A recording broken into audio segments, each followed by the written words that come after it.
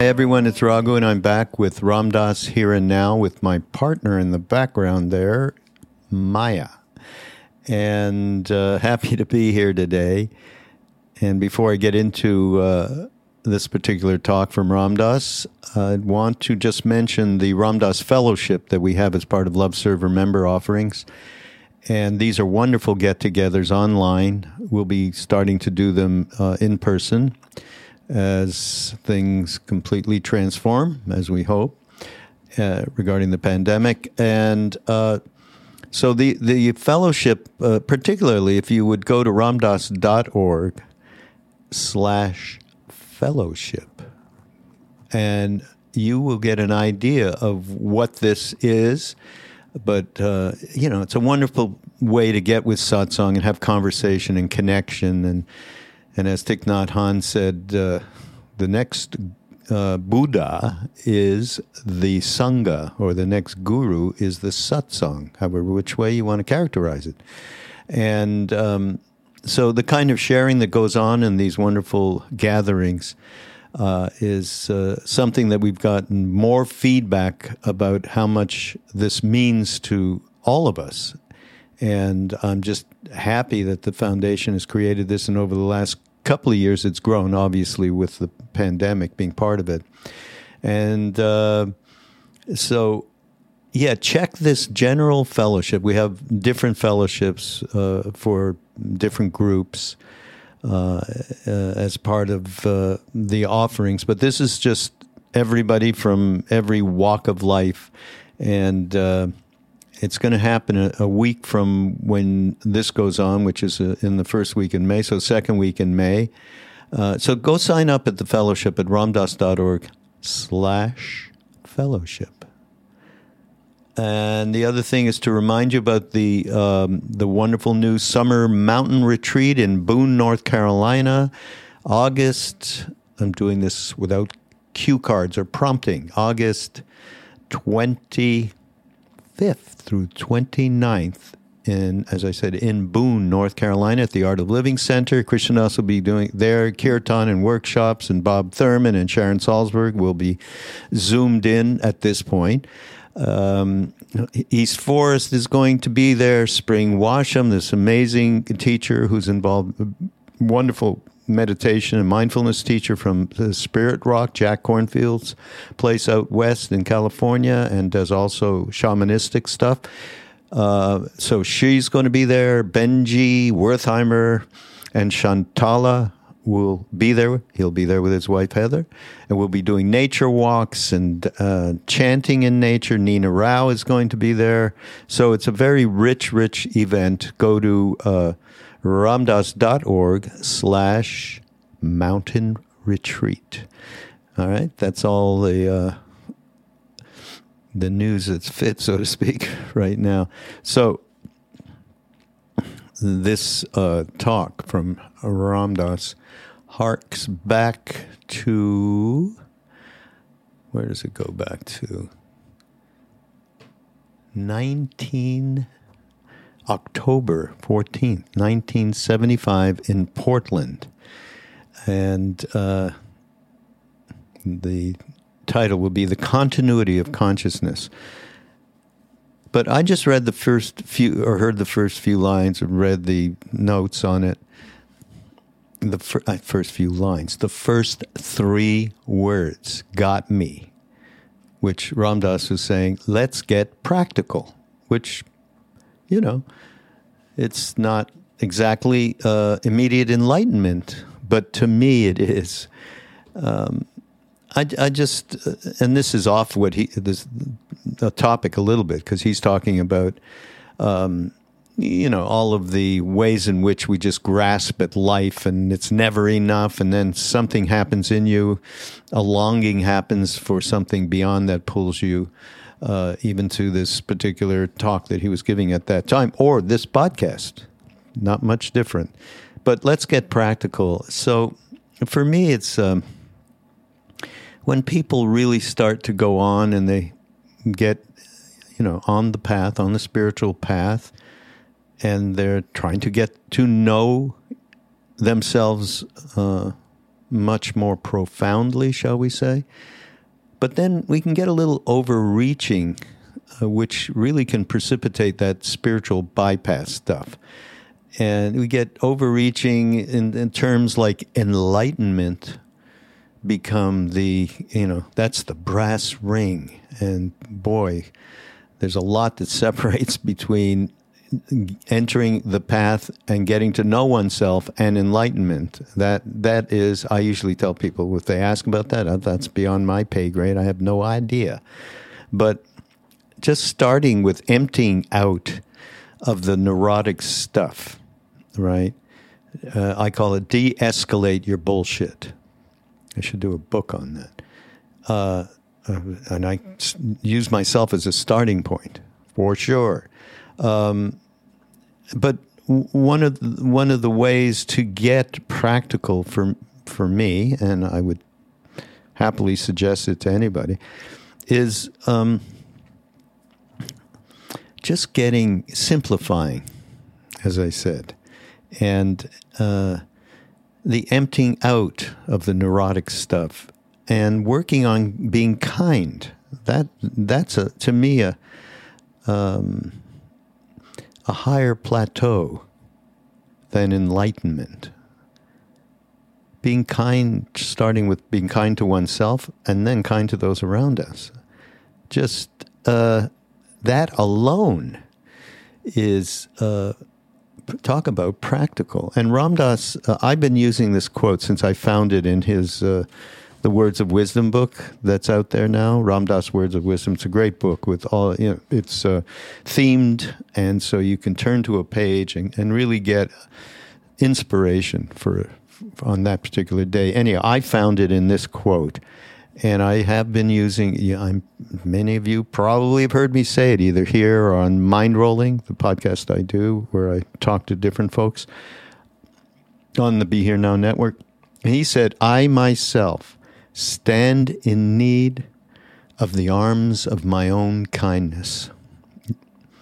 That's probably the most difficult thing on the spiritual path for any of us to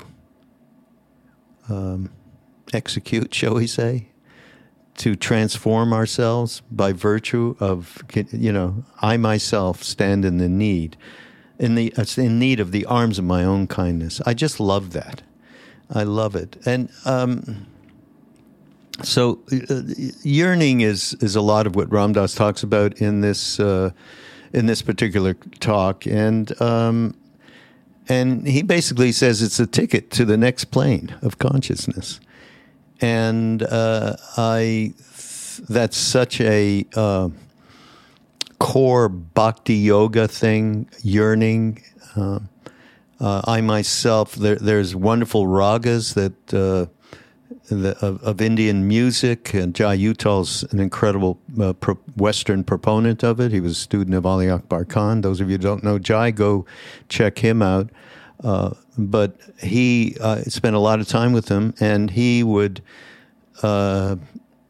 actually taught me a bunch of different ragas and how they moved people. And one of them it's called Bhairavi, and it's really talk about yearning and the way in which one is moving towards a merge with that which is called by many different names. Divine Presence is a good one. So yearning certainly is a major path for people, and using chant, of course, which is a lot of what we brought back from India when we were with Neem Karoli Baba, and so chant is very much part of that, to express that yearning. Okay. Now, let's get to the main item here, and this is, again, I think we're calling it The Continuity of Consciousness from 1975 in Portland, Oregon, and this is Ram Dass, Here and Now, on the Be Here Now Network. Go to BeHereNowNetwork.com and catch up with all of the wonderful teachers, thought leaders that are on the network. See you next time. Let's get very practical. You've gotten this far in this society, but there's some discomfort in you. Because no matter how much you've tried to collect your rushes in life, it hasn't been enough. There is some longing in you. There is some yearning in you. There's something in you that pulls you to this gathering at this moment. Many of you were told, the more you have, the better it will be. In material things, houses, cars, airplanes, vacations, etc. But then some of you saw through that one, because you saw that more wasn't necessarily better. Not enough isn't good either. But somewhere between not enough and more seems to be enough. For more definitely doesn't improve the situation. And people who thought more would do it end up either alcoholics, bitter, or on the psychiatrist's couch, or using tranquilizers, because they put all their cards, all their eggs in the basket that more would be enough, and it didn't turn out to be. You understand what I'm saying?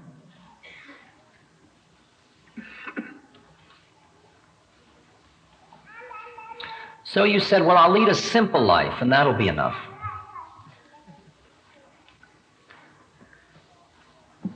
But you were still living in the world. And simple meant just doing more of everything simply. So instead of let's fly to Tokyo for breakfast, it's let's go see the sunrise. Now let's go for a swim. Now let's cut the wood, that'll be fun. Let's dance. Let's smoke. Let's carve. Let's fix the motor. Let's eat.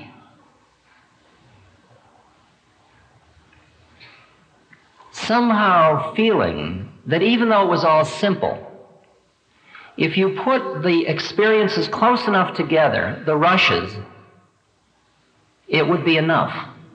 So you design your life for rush after rush after rush after rush. There's the first cup of coffee in the morning. Or moo tea, it doesn't matter.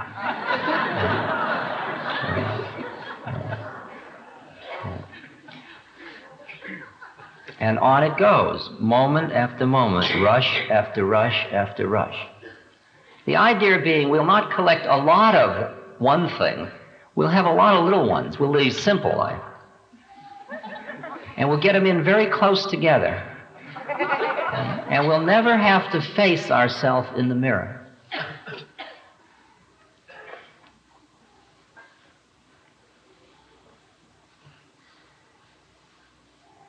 And then some of you got your life even simpler. And you got so you could sit on the porch. Everybody called you lazy, but you weren't. You were just sitting on the porch.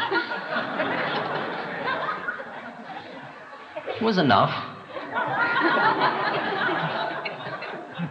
You could watch spring come and summer and fall. Somebody had to keep an eye on them to keep them straight.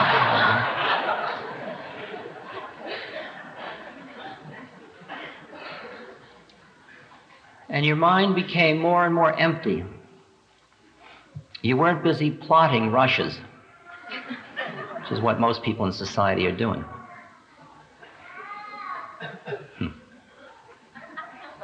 That's what it is.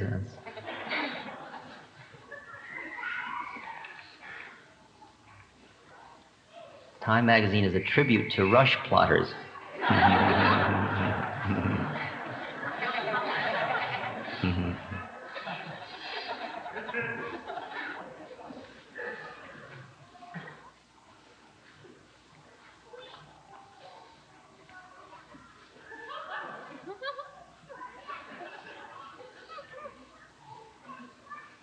So you start to have spaces.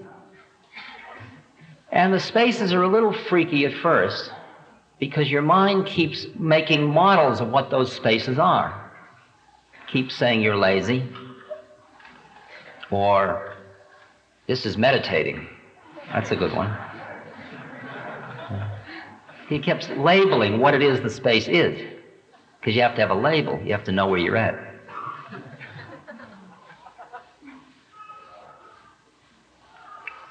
Meditating, the concept I am meditating is still rush collecting.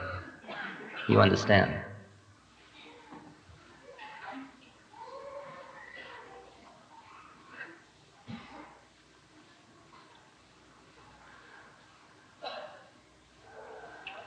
And for some of you, the spaces have gotten very peaceful. Some of you have experienced deep peace.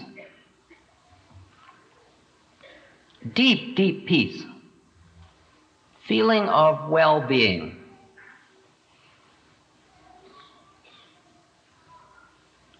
Feeling of harmony. Many of you yearn for that.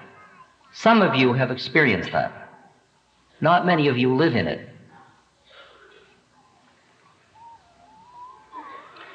The predicament then is that peace turns out to not be enough.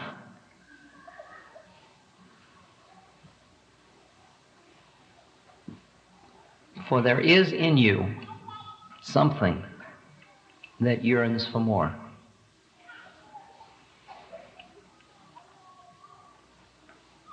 You may have made your life simple, righteous, humanly beautiful in a worldly sense. You love your children, you're straight in your economics, you've got your scene together simply, you're ecologically conscious, you are a participant in social action to override prejudice and inequality and economic hardships. You are an actively participating person in all of the social roles of your incarnation. You honor your nationality, you honor your religion, you honor your sexual identity, you honor your social roles. You honor your talents and your creativity. That's pretty much. That's what Abe Maslow would call just about a self-actualized being.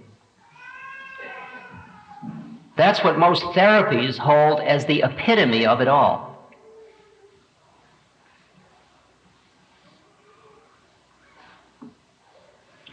That's what trainings like EST are designed to do. That's what Eureka does, is designed to do. That's what things like Esalen were about, what the whole growth movement was about. That's pretty good stuff. Most of you wouldn't mind having that at all.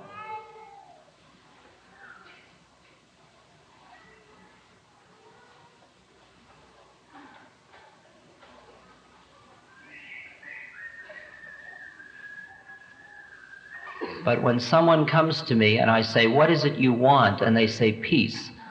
I say, okay, is it a deal that you'll settle for that?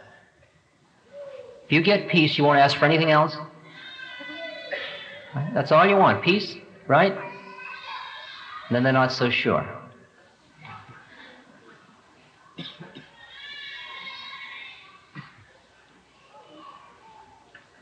Because all of that is still within the world.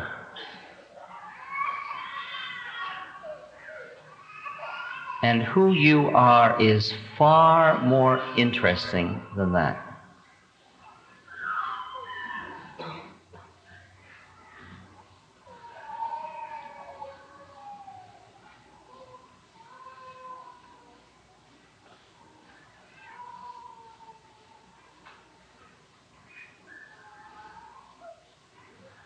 For to be the Son without knowing the Father is to have missed the point of the game.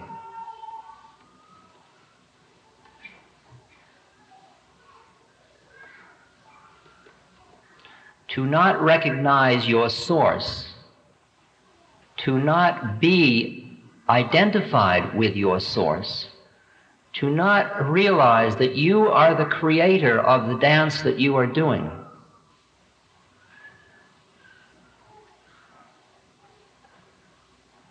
Is to miss the mark.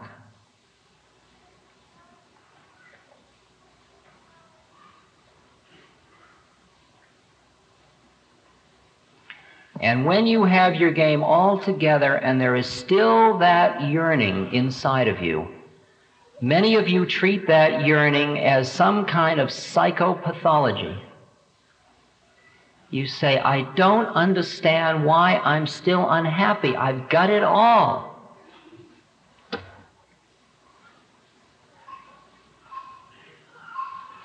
That yearning is your ticket to the next plane. That's your ticket for spiritual awakening.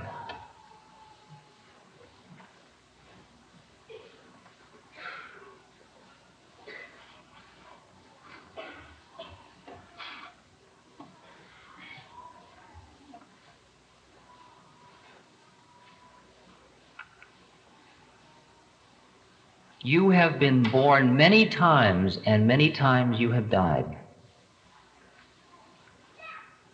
And each time you have died, you have struggled against death. You've said, why me? Save me. Heal me.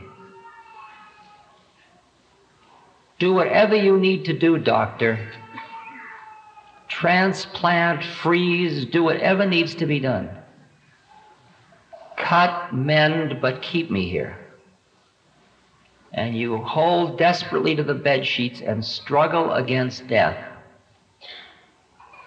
And then you're dead.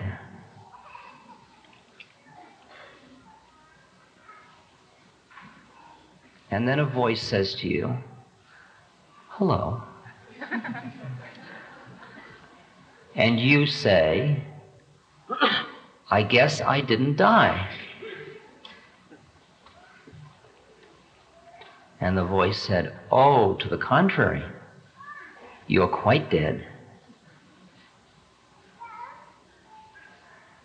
Time and time again, death after death, you have rejected that voice and stayed in what the Christians call purgatory. You've stayed in a state of confusion between births. And by beings and processes other than your specific consciousness, because you were busy being in the illusion of someone who was confused, your next round was designed and you were born into it. And you came into the womb at the time of conception, and by the time of birth, you were busy being a baby. The veil had descended, and here you were, with no memory whatsoever of what had transpired before.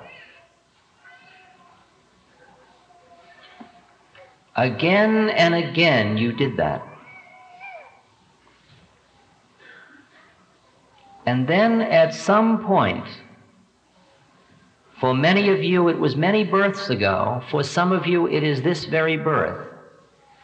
In the middle of one of the births, by some peculiar circumstance, there was a break in the veil of the illusion, and you saw through the fabric of the big facade, the big show, the passing show, and you realized that it wasn't the way you thought it was. That awakening or seeing through may have lasted a millisecond. That's all it would take. That long. If you weren't ready in that birth because of the heaviness of the work you still had to do and the requirement that you stay deep in the illusion, you deny that and you say, I went crazy for a moment. I quote in every lecture a very powerful statistic in the New York Times last year in the Sunday section, a study of mysticism in America, in which it said 2/5 of the population of America have experienced a mystic transcendent experience. That's 40 million plus. Of those 2/5, a sampling showed that 85% said it was the most powerful experience of my life and I never want to have another one.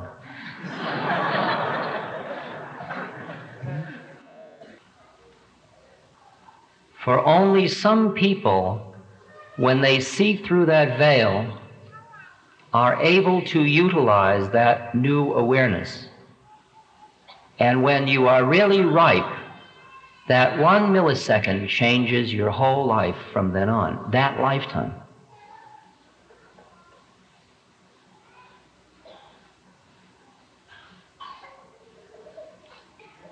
And when you are really ready, that one moment makes you say, from here on, all I wish to do now is get free.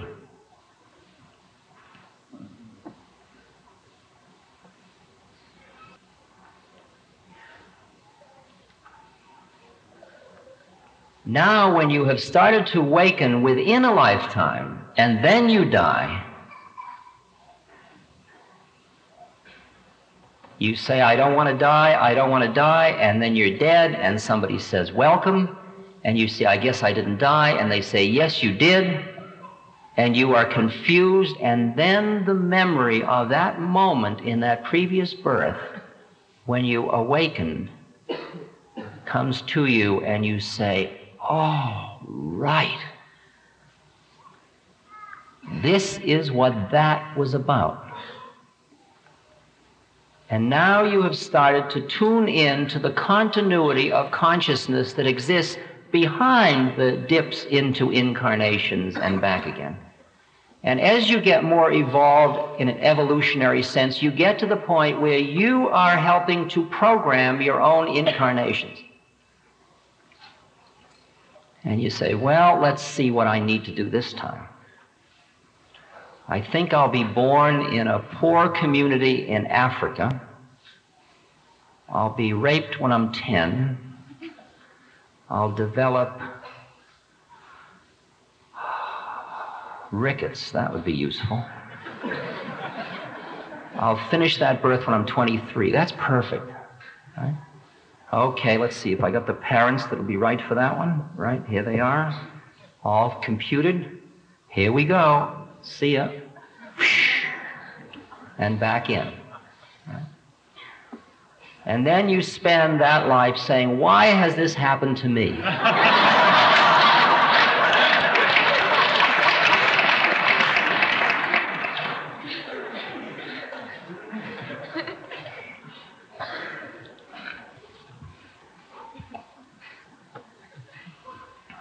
That's the predicament you're in right now. You did this to yourself.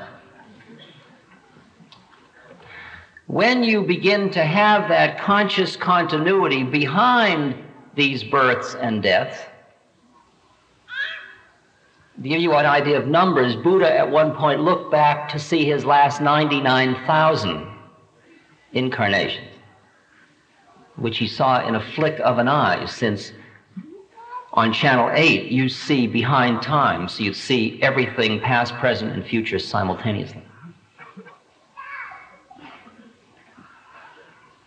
When you start to exist in that consciousness that exists behind incarnations, then the meaning of an incarnation changes.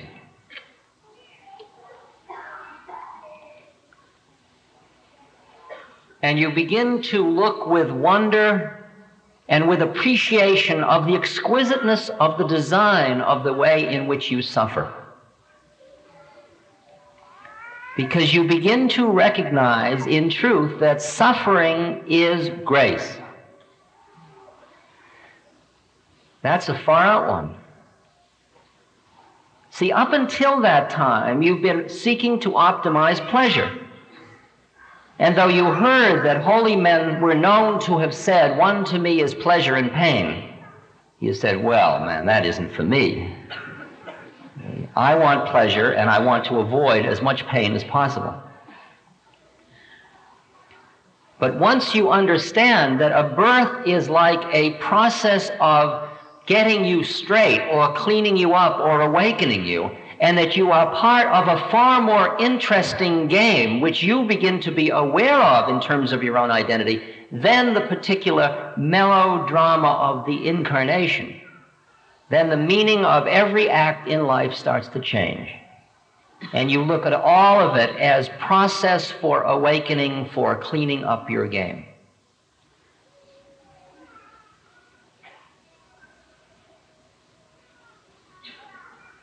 So that you were agitated and you made your life simple and you got peace and then you had peace and then suddenly it wasn't enough. It isn't that you made a mistake. It is that you are growing, and now you are at a new space, and that is a result of everything that went on right up to that point. And you get to the point that you don't begrudge your history, no matter how neurotic it has been, for it has in it the stuff which has created the space you're in at this moment, which allows you to hear right now. Is this too heavy? You want me to? I can turn it more into showbiz if you want, but it's hard to know, you know. It's so dark out there, everybody may have gone home. I don't know.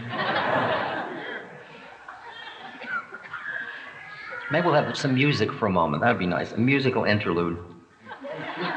Hey, interlude, would you say something? Yeah. We'll sing together. And while we're singing, if you want to stretch, you can stretch, but we'll sing Lighthouse. Blind Willie Johnson. Blind Willie. Huh? Blind Willie. But don't be afraid to sing with us. It won't hurt you. Nobody will count.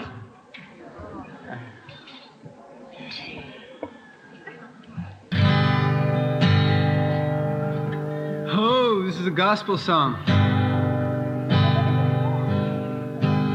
It's called Lighthouse, and the chorus goes like this.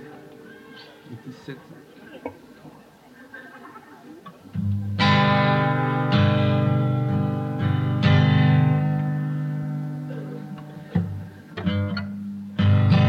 Let it shine on me.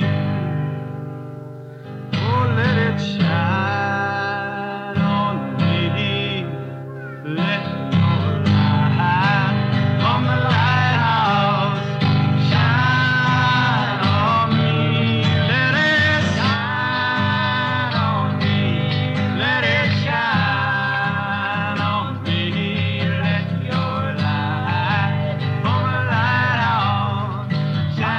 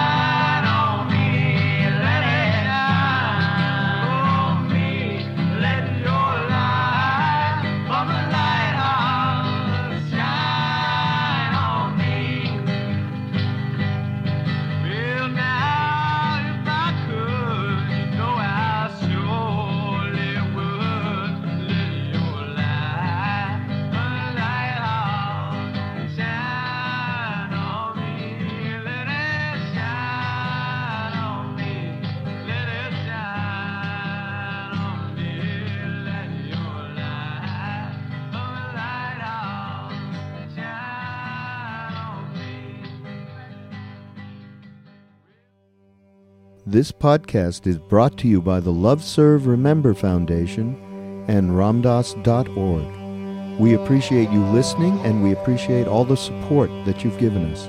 Please continue that support and donate at Ramdas.org. We can then continue to share what Ramdas has been sharing for all of these years. Thank you.